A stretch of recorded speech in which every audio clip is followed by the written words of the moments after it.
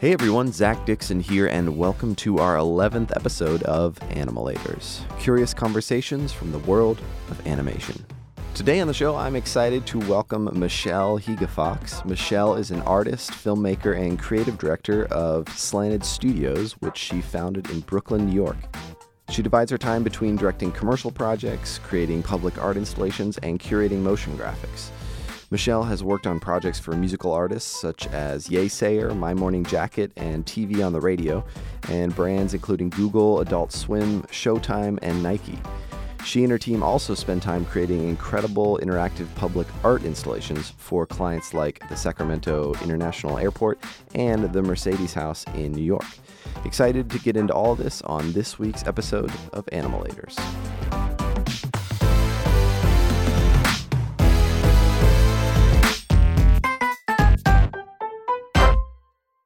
Well, Michelle, welcome to Animalators. Thanks for coming on the show. Thank you so much. It's a huge honor. Well, I'm very excited to chat. I love your work. It is fantastic and wonderful, and I'm excited to talk about it. But first, let's get into a little bit of your story. I understand that you started in this whole industry studying interactive design or interactive installations. Can you tell me a little bit about that kind of school experience? Totally. It was interactive installations, which was incredibly impractical to study in 2003. But I loved it. I used a program called Max MSP and Jitter that might be familiar to people who do interactive or do audio work. Okay. But, you know, when I graduated, that wasn't really a career that was feasible, or at least I didn't know what I could do to pay the rent and make a living doing that. But I had learned After Effects, so. So I'm curious, was there a lot of like coding involved? Like, were you kind of, I don't know, what were your thoughts going into school? Because I've never heard of anyone studying that. It's pretty awesome. I guess when I was 16, I guess that must have been like 1996. I was teaching myself how to make websites, like on GeoCities, if you remember. Oh, yes. I had a website. GeoCities website. It was amazing. It was not amazing. One of these days I want to dig into my really, really old hard drives and find the logo because my friend and I started like a web design company when we were 16 called Web Spinners that had the worst logo ever. Yes, that's amazing. And I remember like playing with, I think it was like Photoshop 4. Like I vividly remember using Photoshop for the first time at my summer job. I worked at a swimming pool, like taking the $2 fee from people. And on the work computer, someone else had installed Photoshop. And I remember it was like the same day that like the first episode of South Park came out. Wow, that's amazing. And so we were like playing with the characters. But when I started school, I was just, undeclared, and I didn't think I'd be doing anything related to that. I just worked in the multimedia lab because that was kind of a job that I could get that worked with financial aid, but was also doing something I wanted. And then I was always taking one of those digital media classes every semester. And so it just ended up making sense when it came to declare majors. But like, I don't think I ever had any ambition to become an animator or become an artist. It's just a thing that I feel very like fortunate that I think the industries were kind of rising at the same time that I happened to be learning these skills. And I think also like a big part of it was I met a lot of people in school who are like really, really passionate about this too. So we would just after hours be like doing all these crazy projects and encouraging each other. And so we'll come back to that later, but I think having a community of friends from the beginning was like very important in ending up in this career. Yeah. So you said that you learned a little bit of After Effects in school. So did you just kind of get out of school and you're like, so what do I do now? I guess animation maybe. Yeah, it was almost exactly like that. I had the summer before graduation interned for this artist named Camille Utterback, who was teaching at ITP, and she was actually an interactive installation artist. Wow, And cool. I think that was actually a huge influence on me. I didn't realize until recently how much, but I think working with someone and getting to see what someone who is a professional artist, like kind of like what her day to day looked like, and like wrapping my mind around the idea that like this is real and this is something that's possible at such a young age was really important. But obviously, that job didn't really pay that well and was only part time. So my friends and I were basically trolling Craigslist and taking like any job that would pay us to do something with a computer in the tried and true fashion of people who graduate and move to New York. So our first kind of big job we got was for this company called Ribbit Films. That was the first company to have HD green screen stock footage. Oh, wow. And so they would, and we found them through Craigslist, but they basically would like give us hard drives with like 500 green screen clips of like people boxing or like a ballerina pirouetting or like a person in business casual like holding a box with an X on it. And then we would key them and turn around the mats so that then the company could sell them. And we were just doing this in this like warehouse space we rented. I mean, now I'm like very nostalgic for it, but I remember it was so hot because we didn't have air conditioners. Oh, no. And we would all just be like keying this footage. And then like if someone would get a hard clip because there was like a basketball net or it was like a skateboarder with a lot of motion blur, we'd be like running to each other's desks and like teaching each other compositing tricks basically. Yeah. But it was super fun. And then we basically got super good at keying. I'll bet. Yeah, doing that all day, every day. That's crazy. Yeah, and rotoscoping, which is it's a good skill to have. For sure, yeah. But then the issue is kind of like once you enter the freelance market, at first it's amazing because you're like, oh my God, I'm getting paid to use After Effects. But then after a year, you're like, oh my God, no one's ever going to hire me to do anything except key and roto. Yeah. I'm stuck. Yeah. I'm stuck. So we did that. I mean, we did a lot of DVD authoring. We actually, the way we had all met, and I'm still friends with all these people, like Chris and Jesse from Mixtape Club, and Noah Norman, who I recently have been collaborating a lot with, and like Tabit Gilson. There's all these people like, we had met making a DVD magazine in college because we all did kind of weird, kooky media art stuff. And even if you were a filmmaker, I mean, I think YouTube came out like halfway through when I was in college. Like the only place you could see the work your friends were making or your own work was if you were in their class. And the classes are like, 12 to 18 people. Yeah. And maybe at the end of the semester, but like no one's ever going to see your work. And so the kids who were kind of in creative writing or in photography, they had these like journals that would come out. And we're like, well, at least maybe, if there's a DVD magazine, at least we have an object that we can show people and show some of the amazing stuff that people are making in class. So we like pitched that idea. And it's funny how much now I realize like all the skills we learned doing that, like have helped in the last 10 years, like curating and like fundraising and like understanding how to do distribution and all that. But, oh yeah. It's incredible the amount of like actual like I'm making something is like part of your day-to-day work, being someone who makes things for a living. But we made that, and then of course, when you graduate, you make DVDs for other people, like I think there's one called Chick Style, Girls Like 17 magazine, but on DVD. That's awesome. So you found yourself right in a warehouse keying footage all day. How did you make? I feel like this is a very difficult thing. Like, how did you make the transition from doing all that compositing work every day to, I mean, what you're doing now is like certainly that's a part of what you're doing now. But how did you make that transition? Like getting from where you were to working on the projects you wanted to work on. I think a big part of it is in New York. And I've only ever worked professionally in New York. So this will, be a little bit specific, but there's a pretty vibrant community and everyone's, I'm super thankful for that because I think everyone's like super creative, super smart, super like generous also.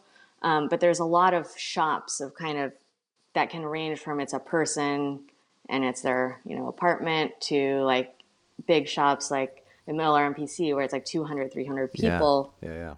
But there's enough of a kind of ecosystem where once you've been proven to be reliable, there's almost a freelancer circuit where you can go from shop to shop if you're not staffed somewhere. So the way we broke in was one of our friends had interned at a shop and then they needed roto artists. So nice. He recommended us and we got in. All that roto and compositing skills. I know, right? It pays off. So we got in there and then I think Chris then got referred, like a producer referred him as a road artist to Stardust Studios. And while he was there, they needed some After Effects people. And he was like, my friends Michelle and Jesse know After Effects. And we're like, great. So they called us in. And I'll never forget, it was Michael Neidhart and Felipe Posada, who are total sweethearts. And they called us in and we're super nervous and they're like, okay, let's see your reels. And we're like, we don't have reels. Oh no. And they were like, okay, try to animate this. We're going to give you a day. We're like, okay. And I just remember being terrified and being like, I'm going to animate this as hard as possible. Yeah. And, bless them, they kept us on. And I basically permalanced at Stardust for a year or two. Oh, wow. And it was almost like a grad school, because I don't know, one thing I really like about doing commercial work and freelancing is that the styles change all the time. Yeah. So you're constantly being challenged. It's like constant problem solving of like, how am I going to do this? Like, okay, now it looks like this. What does that mean? It's like, oh, okay, this job is like 3D. Now I'm going to learn match moving and plates. And I think at least when I was there, I mean, Stardust it was a super amazing time because there were a group of us who were kind of up and coming and we were like constantly teaching each other. But then there was all this existing talent who was super generous too. And it was a really crazy time. Like Kim Delaney was there and John Saunders and like, I'm going to forget people, so I should stop giving actual names. But it was, Dan Garcia, Chris Palazzo, Andre Salyer, like all those people I'm still friends with. And they're all great. So that was kind of how we broke into freelancing. And from there, it was just kind of going around to the different shops and, just constantly learning and trying to get better and better and better. So during that kind of stage of freelancing, I know next you kind of transitioned into being signed as a director. Do you think that you were maybe able to find your voice or maybe a style during those 3 years? Because I know you said you were able to kind of bounce around and try out all these different styles. Were you able to kind of find your voice during that freelance period? Yeah, so I have kind of two stories in response to that. The first one is that Chris Smith and Jesse Casey and I had naively started a company called Mixtape Club as soon as we graduated from school.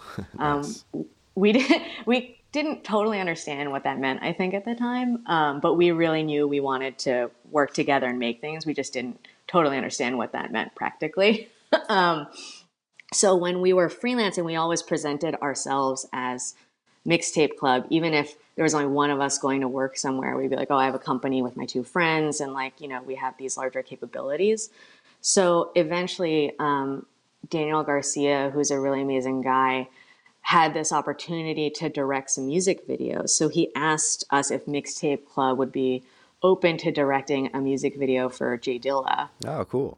So we were like, of course, like co-directing with him. So this kind of started a trend where all of us would freelance, I'd say like 9 straight months, often double booking because we were all workaholics. I don't think that's necessarily healthy, but that was what we did. And then we would all take 4 to 8 weeks off all at the same time and then do a personal project. Very cool. So the first time we did that was the Jay Dilla music video. which was super rewarding. It was really like intense 2.5D After Effects animation. I still like look at it and I think it does look like us. Like I feel like all of the aesthetics and techniques that we all loved using, it's like it really shines through.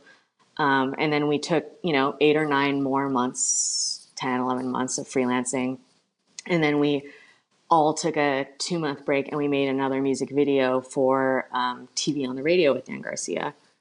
And that one did really well. It actually went to South by Southwest and it won the Best Music Video Award. Yeah, that's incredible. Yeah, I was super delighted. And that kind of elicited a lot of meetings. So we met with Michael Fetter from Hornet, and he kind of said something that really, I think, shaped all of our thinking, which was, he's like, I really like your work, but you guys only have 2 things directed by Mixtape Club, and it's co-directed with Dan Garcia. So I can't go to clients or go to anyone and say, like, this is Mixtape Club's voice. Like, basically what he was saying is, like, I can't sell you guys. So I need you guys to direct something just you that really represents you. And then, like, when you do that, come back to me. Very interesting. Yeah. Yeah. So we're like, okay. But we were, like, also completely broke because we had just spent 2 months not working. So we freelanced for, like, another 10, 11 months. And then this opportunity came up where Jesse was old, like high school, middle school friends with the band Yesair. And at the time, they hadn't even released their first album. So it was more just like one of those, like, I'm going to make a music video for my friend's band thing. And that one we like concepted from the ground up. Like we wrote 3 different treatments and in the band, they picked one. And we shot everything in our studio space and just did the whole thing from scratch. And it's still honestly like one of my favorite things that we ever made together. Wow. I'll still watch it. And I just love there's a lot of like that mixed media collage thing, that like that thing where none of us actually really know how to do 3D, but we're trying to make After Effects do 3D. And so then it ends up being this weird 2.5D look. It's like, it's all there.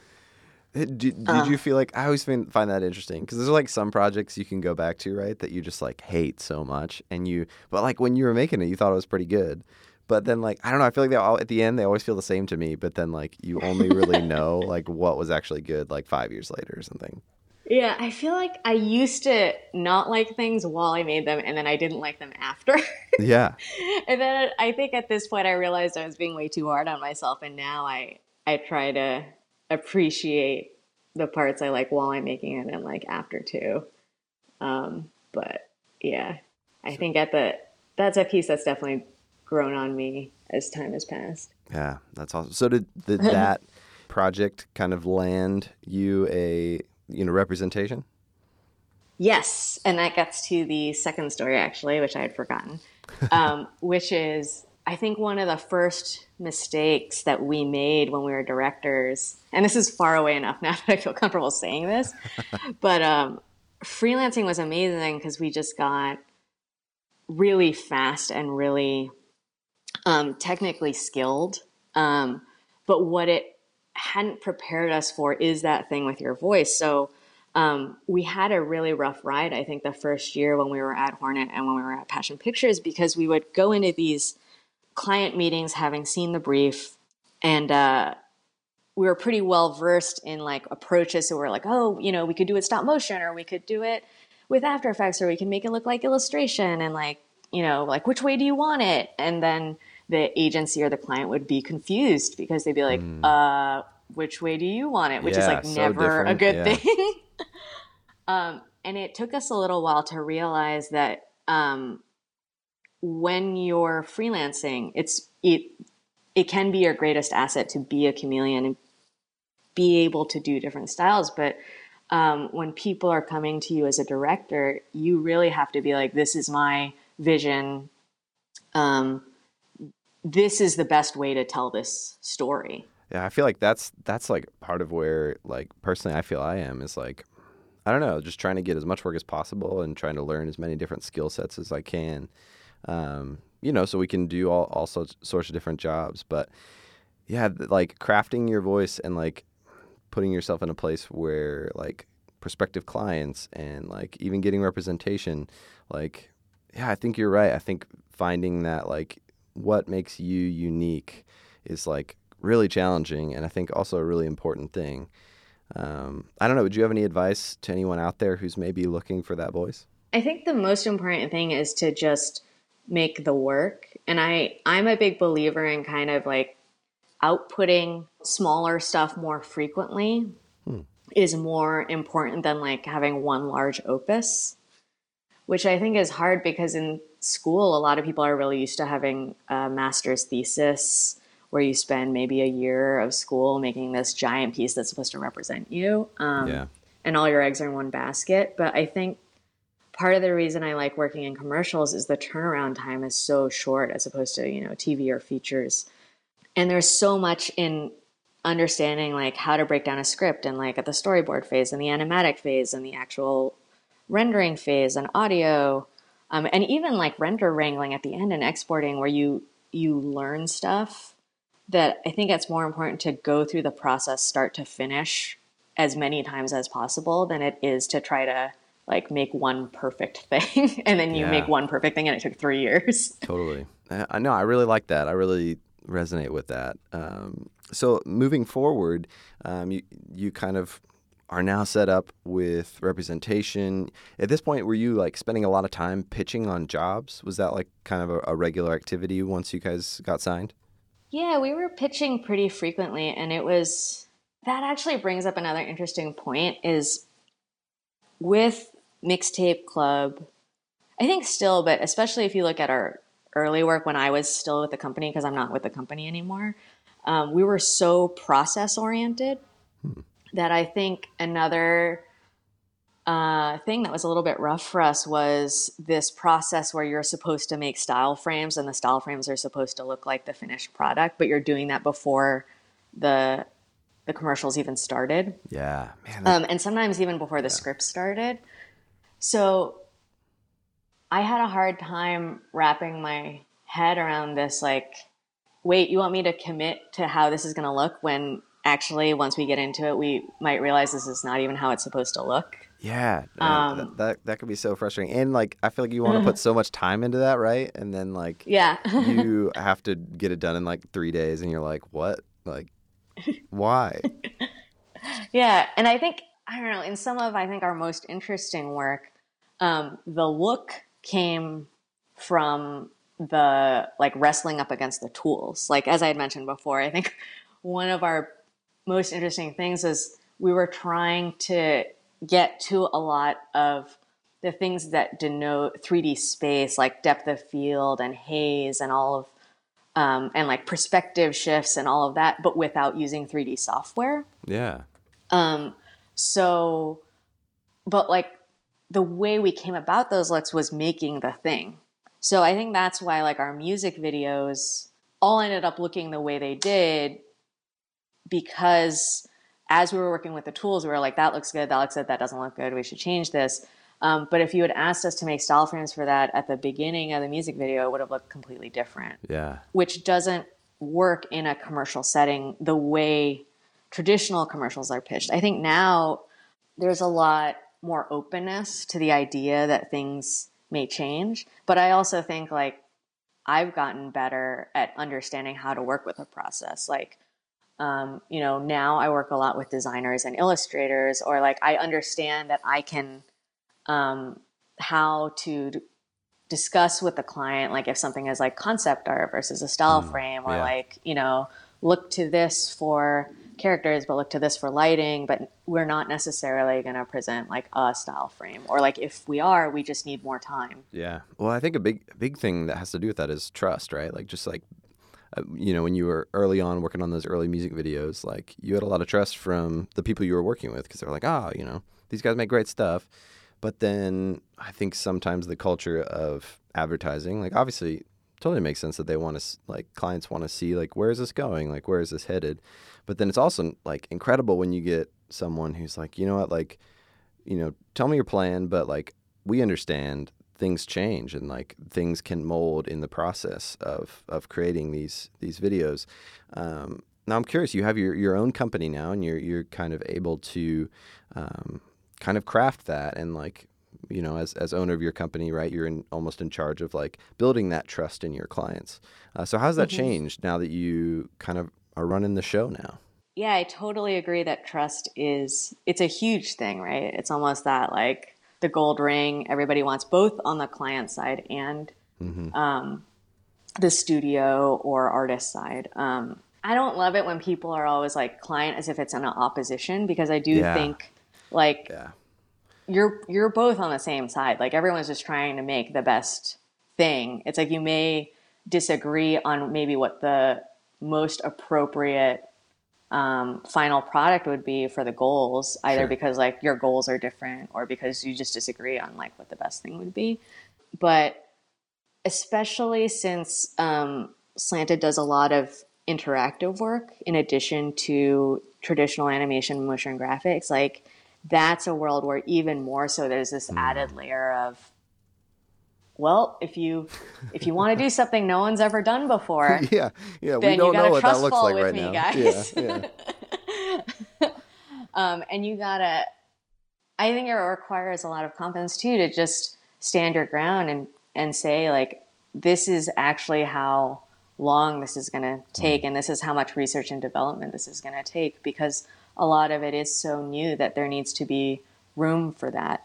So you just mentioned that you guys, it kind of came full circle, right? You studied interactive installations in school, and now your company Slanted like does that. First of all, what would you say like is the balance right now between like, you know, animation and interactive that you guys do?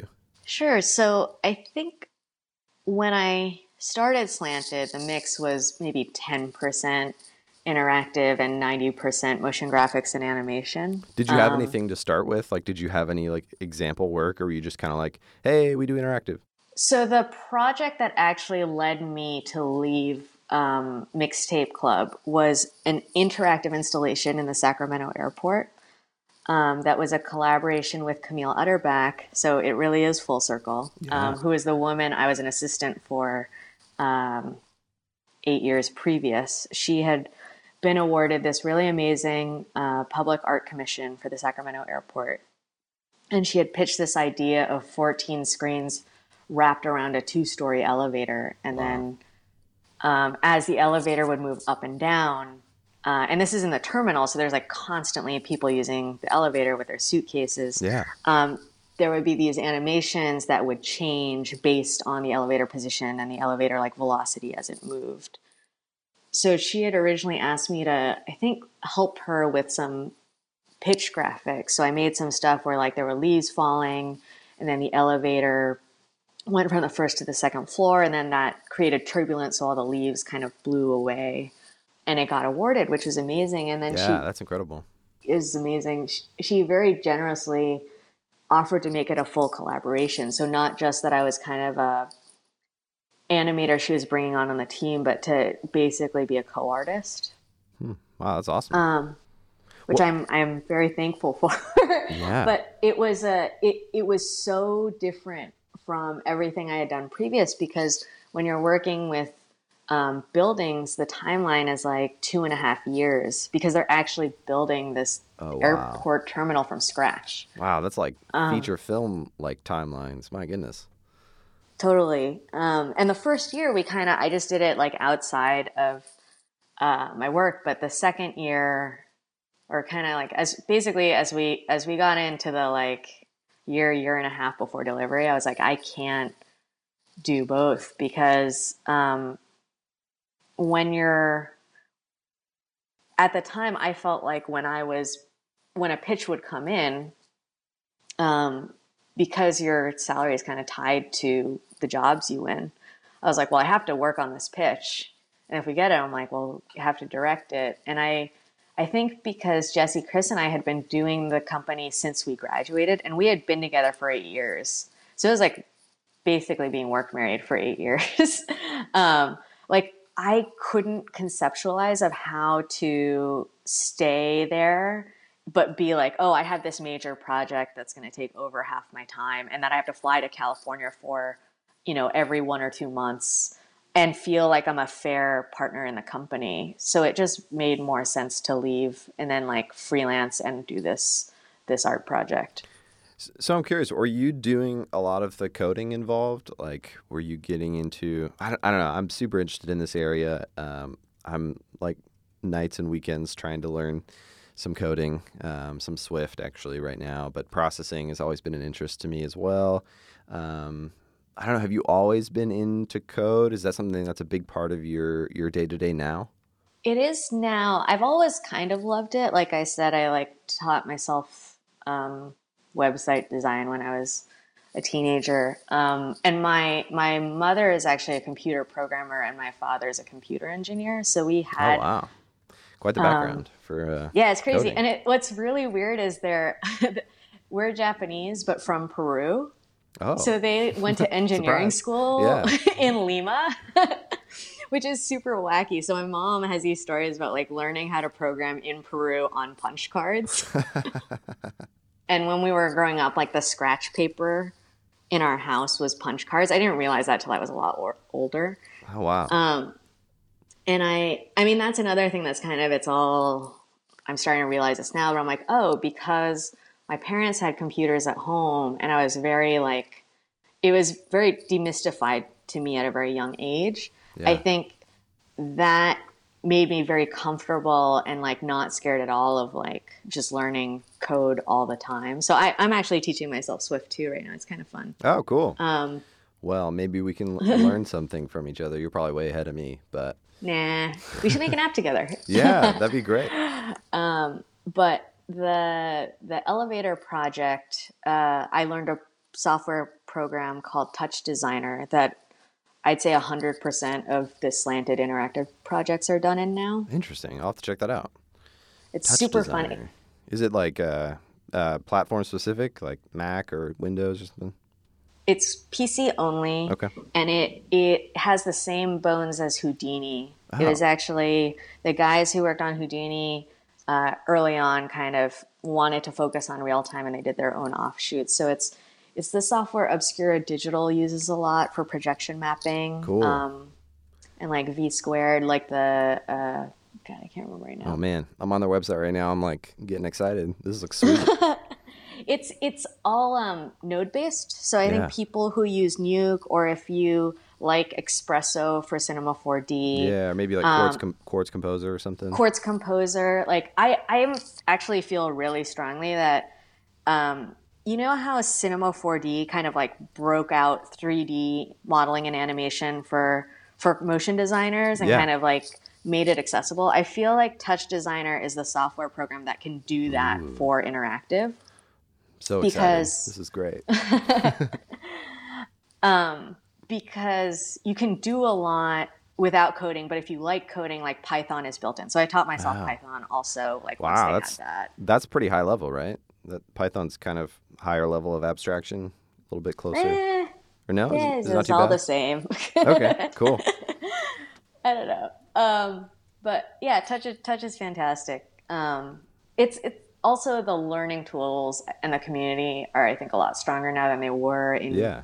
like 2008, I think is when I started using it. Back then it was a little bit rough, but it was just so satisfying. So for the Sacramento project, I ended up doing like a particle system that was this kind of painterly river.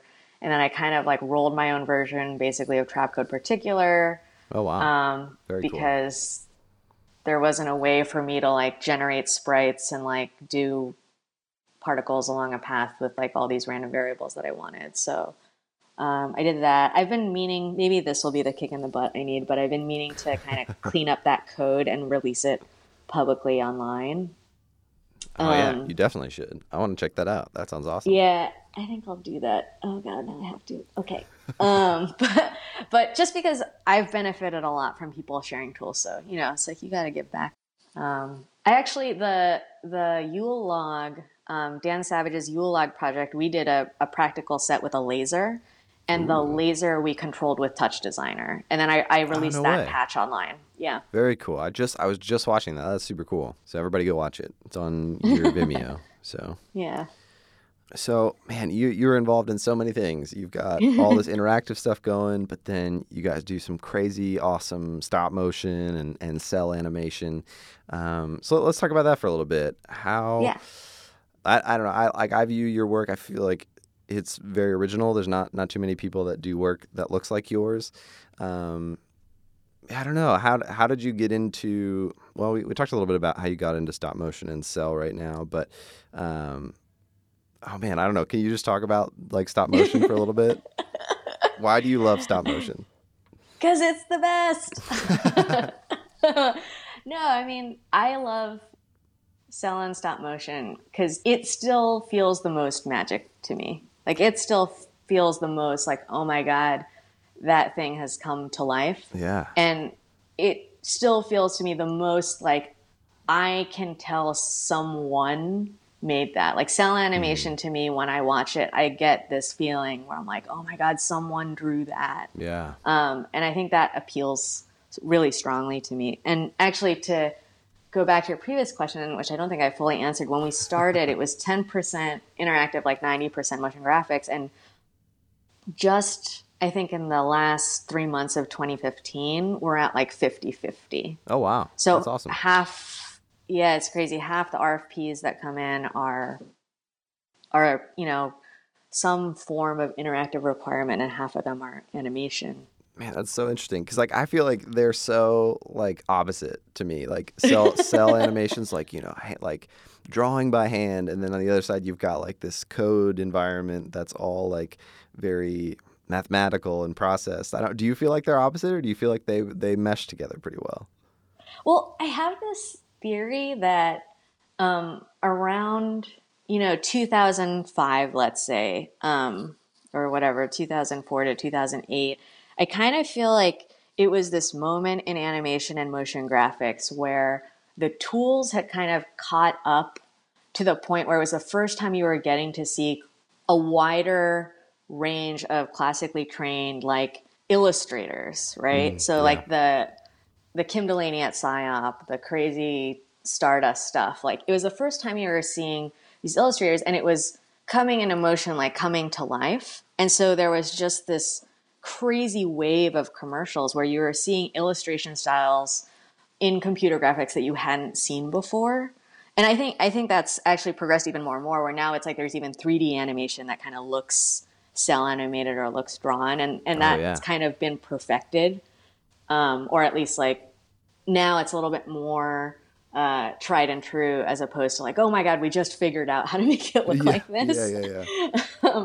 And I really feel in the next 5 years, like the tools are finally there where interactive experiences, and you're starting to see it in apps and in projection mapping stuff. It's like the interactive tools are there where we're going to start to be able to have hand-drawn illustration styles and all of the variety that comes when you can utilize illustrators who have really unique styles applied into interactive art. So then, now interactive experiences doesn't mean it's going to all look the same. Like, it's not all going to look like Creative Code or so like excited for that. CG rendered stuff. Yeah.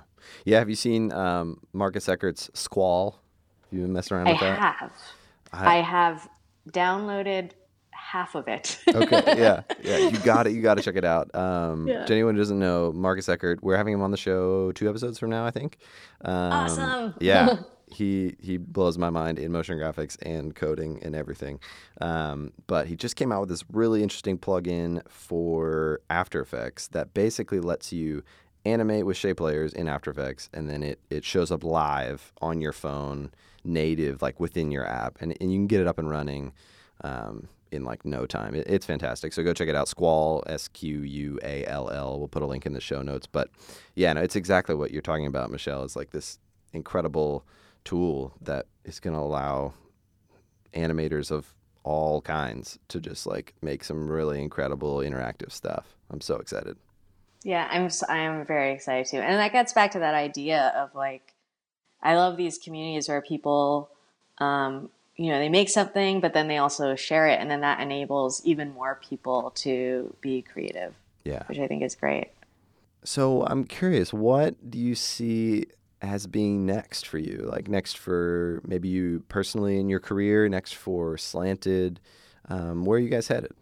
So I'm hoping there will be a lot more interactive work. I'm really loving all of these projects because um, I don't know, it's like problem solving on a whole new scale and getting to work on canvases that are a totally Yeah. different scale.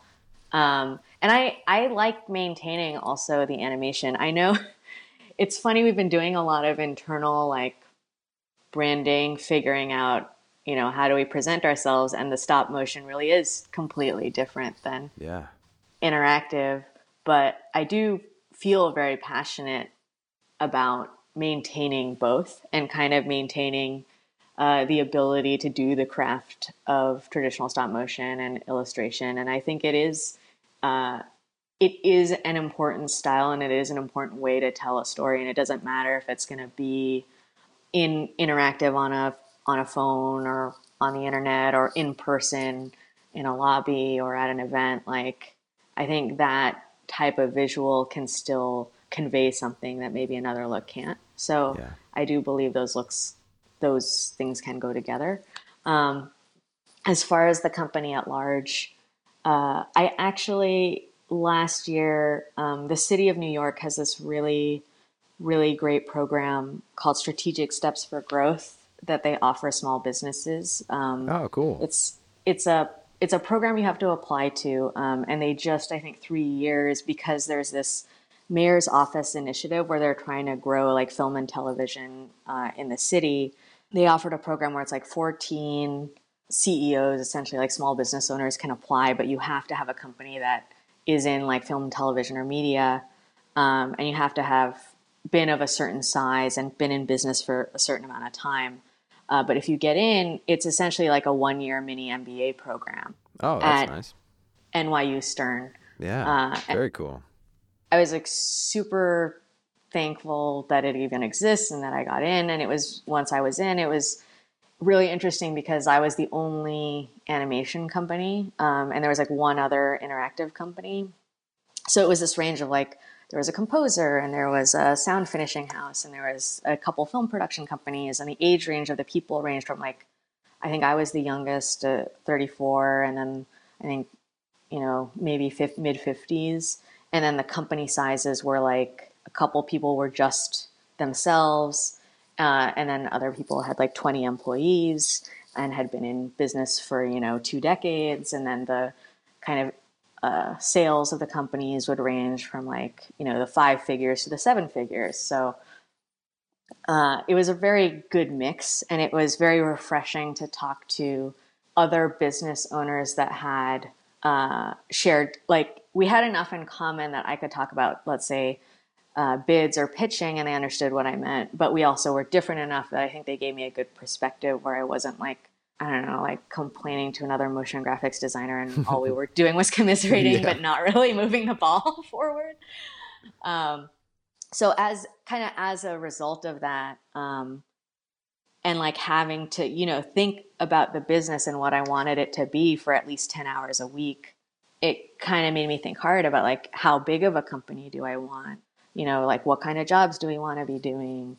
And then actually going to the Blend conference was like also, I think, a very pivotal for me, like kind of seeing Oh man, we didn't how, meet up at the Blend I know conference. there were so many people I didn't meet. That I was stinks. kind of shy at Blend. Oh no, it was kind of overwhelming. It was like all these people that Yeah. I like love and know on the internet. But anyways, yeah. Yeah. Next Blend. Next time, yes, yes, yes, yes.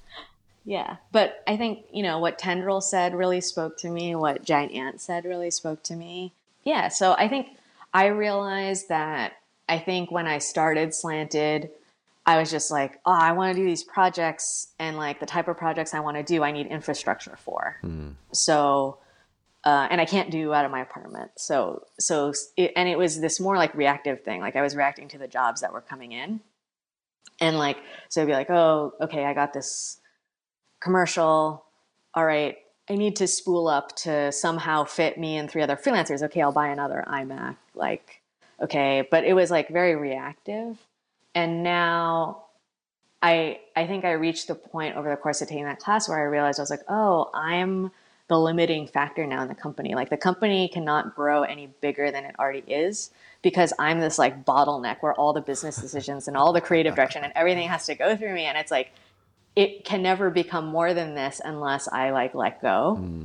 And I scale essentially. And I am like, okay, Slanted Studios is no longer like Michelle Higa Fox's studio that just exists to like do her projects. I was like, Slanted Studios has to become its own thing. And that means it's like, when you go to the website, it's like a group of people and like those people like share a sensibility and like can do much more than like I could ever have done by myself. And I was like, and I was really excited for that. So I think I do, you know, over the next couple of years, I hope we can grow. Like, I don't want to, I have no ambition to grow, you know, as big and, you know, try to compete with Buck or like grow at that size. But like, I do want to kind of grow the studio to the point where other people can have careers and, you know, and like learn to become really great directors and creative directors, and that the studio can be a place for that. And it's not just for me anymore.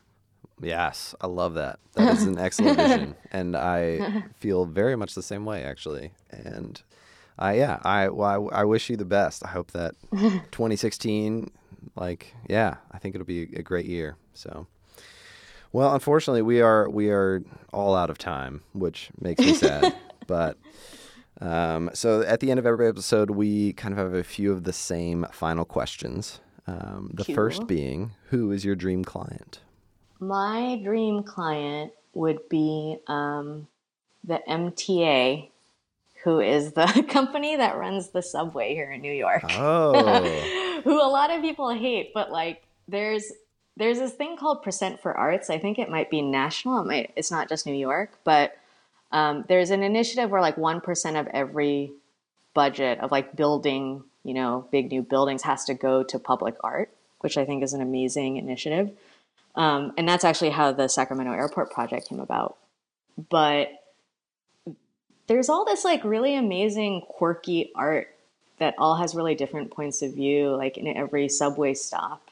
And my dream would be to be able to make a piece for one of those subway stops. That would be incredible. So many people would get to see it and interact with it. I feel like it would even like set you up to like even maybe change the course of people's like daily lives almost. I feel like that's an awesome project, or would be. Yeah. I don't know, maybe one day. Yeah. No. Those people are definitely listening right now, so I wish. But all right, next question. What is your favorite animated film? So it was Rejected, but that got taken by, I think, Adam Plouffe. You can have the same one. That's fine. No, it's cool. I love that Adam Plouffe interview. But I think, can I do two? Yeah, of course. Okay. I don't know if I can tell you. I don't know if I can pick one, so I can't hold you to that. There's a short called The Hedgehog and the Fog by Yuri Norstein. Oh, okay. I'll have to look that up. That was really, really, really influential when I was in Mixtape Club. It's this like kind of flat, like on a glass tabletop, multi-layer animation, but it had this kind of like depth and like quality of rendering that was like beautiful illustration of a picture book. And I remember being in college and I was like, I don't understand how this is even possible. And I think everything that I make, basically, you look at that and you're like, oh, I see. Oh wow, yeah, this is wonderful. It almost looks like Limbo was inspired by this a little bit. Yeah, I don't know.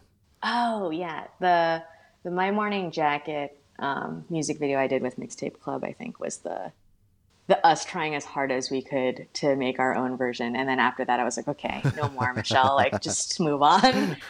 And then the other piece is, I'm going to pronounce this wrong, but I think Zbig Rybczynski is another guy, and he had a short called Tango. And this goes to my kind of more programming VFX roots, but it's basically a single shot of a room, and then this ball bounces in through the window, and this little kid climbs through the window, and this is all like photoreal, it's film. This kid climbs through the window and then gets the ball, goes back through the window, and then as soon as he leaves, the loop starts again, and so it's a loop, and then a woman then comes in through the door or something, and then she goes back, and it's all these loops that start to build on top of each other. Oh, wow. That sounds incredible. But the thing is, it's all photo, and I think it was done in maybe 79 or something. So he did all of this with like optical printing compositing, which is crazy. So I love Very that cool. piece. Man, I need to check both those out. I can't wait. All right. What do the people that you love think that you do for a living? I think they know now. I think my mom and my dad know now. They're like, she makes animation or she makes animated things, but I don't. Yeah, but then you got the interactive side of that. I feel like that's pretty challenging. You've got a bit of a tricky one because there's two halves to it. Yeah. I don't think they have any idea what my day-to-day is like. Sure, yeah. But I every time I finish a project, I send it to them. I email it to them, and then I usually get when I hop on the phone with them, I'm like, "Oh, did you get the link?" And they're like, "It was nice. It's pretty consistent." And I'm like, "Thanks, Mom." Yeah. That's awesome. Yeah. But both my parents are they're very creative, and I'm very grateful for how hard they worked. Like my dad did, when he retired, he just ended up doing carpentry, and he loved that, and he can like build actually my dad, I sent my dad some YouTube videos of like make your own slider or like make your own like Snorri Cam. Yeah. Like that camera where it's like on a pole so you can do the Requiem for a Dream. And then next time I went home from Christmas, he had like built them all. That's amazing. I was just like, Dad, you're amazing. And my mom, she was always really into crafts and stuff. So we spent a lot of time in Michael's when I was a kid. So I'm very thankful to both of them. Yeah, you can see that come out in your work even. Like, yeah. You have to make all that stuff, all that stop motion. All right, last question. What is your animalator? What animal did you choose for your animalator and why?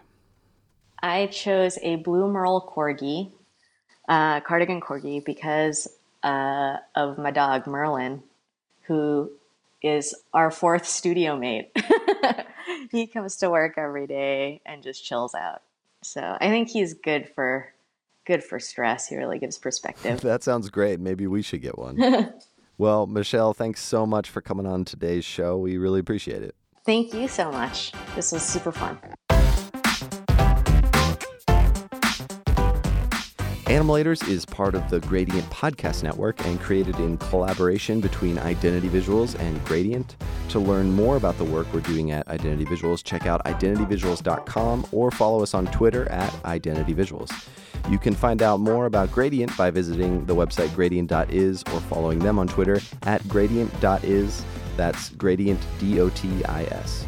If you want to connect with us on Twitter, you can find us at Animalators. Our theme music was written and produced by Cody Fry. You can hear more about his music at codyfry.com. To find out more about Michelle and her studio's work, you can head to their website at slanted.studio or follow her on Twitter at Higapod. That's at HIGAPOD. Don't forget to go to animalators.com where you can see Michelle's Animalator and check out all the other incredible Animalators from previous guests as well. If you haven't done it yet, be sure and subscribe to this podcast on iTunes. You can find us on SoundCloud, Stitcher, Overcast, Google Play, YouTube, and anywhere else you might listen to your podcasts. Well, that'll do it for this week's podcast. We'll see you all in a couple weeks for another episode of Animalators, curious conversations from the world of animation.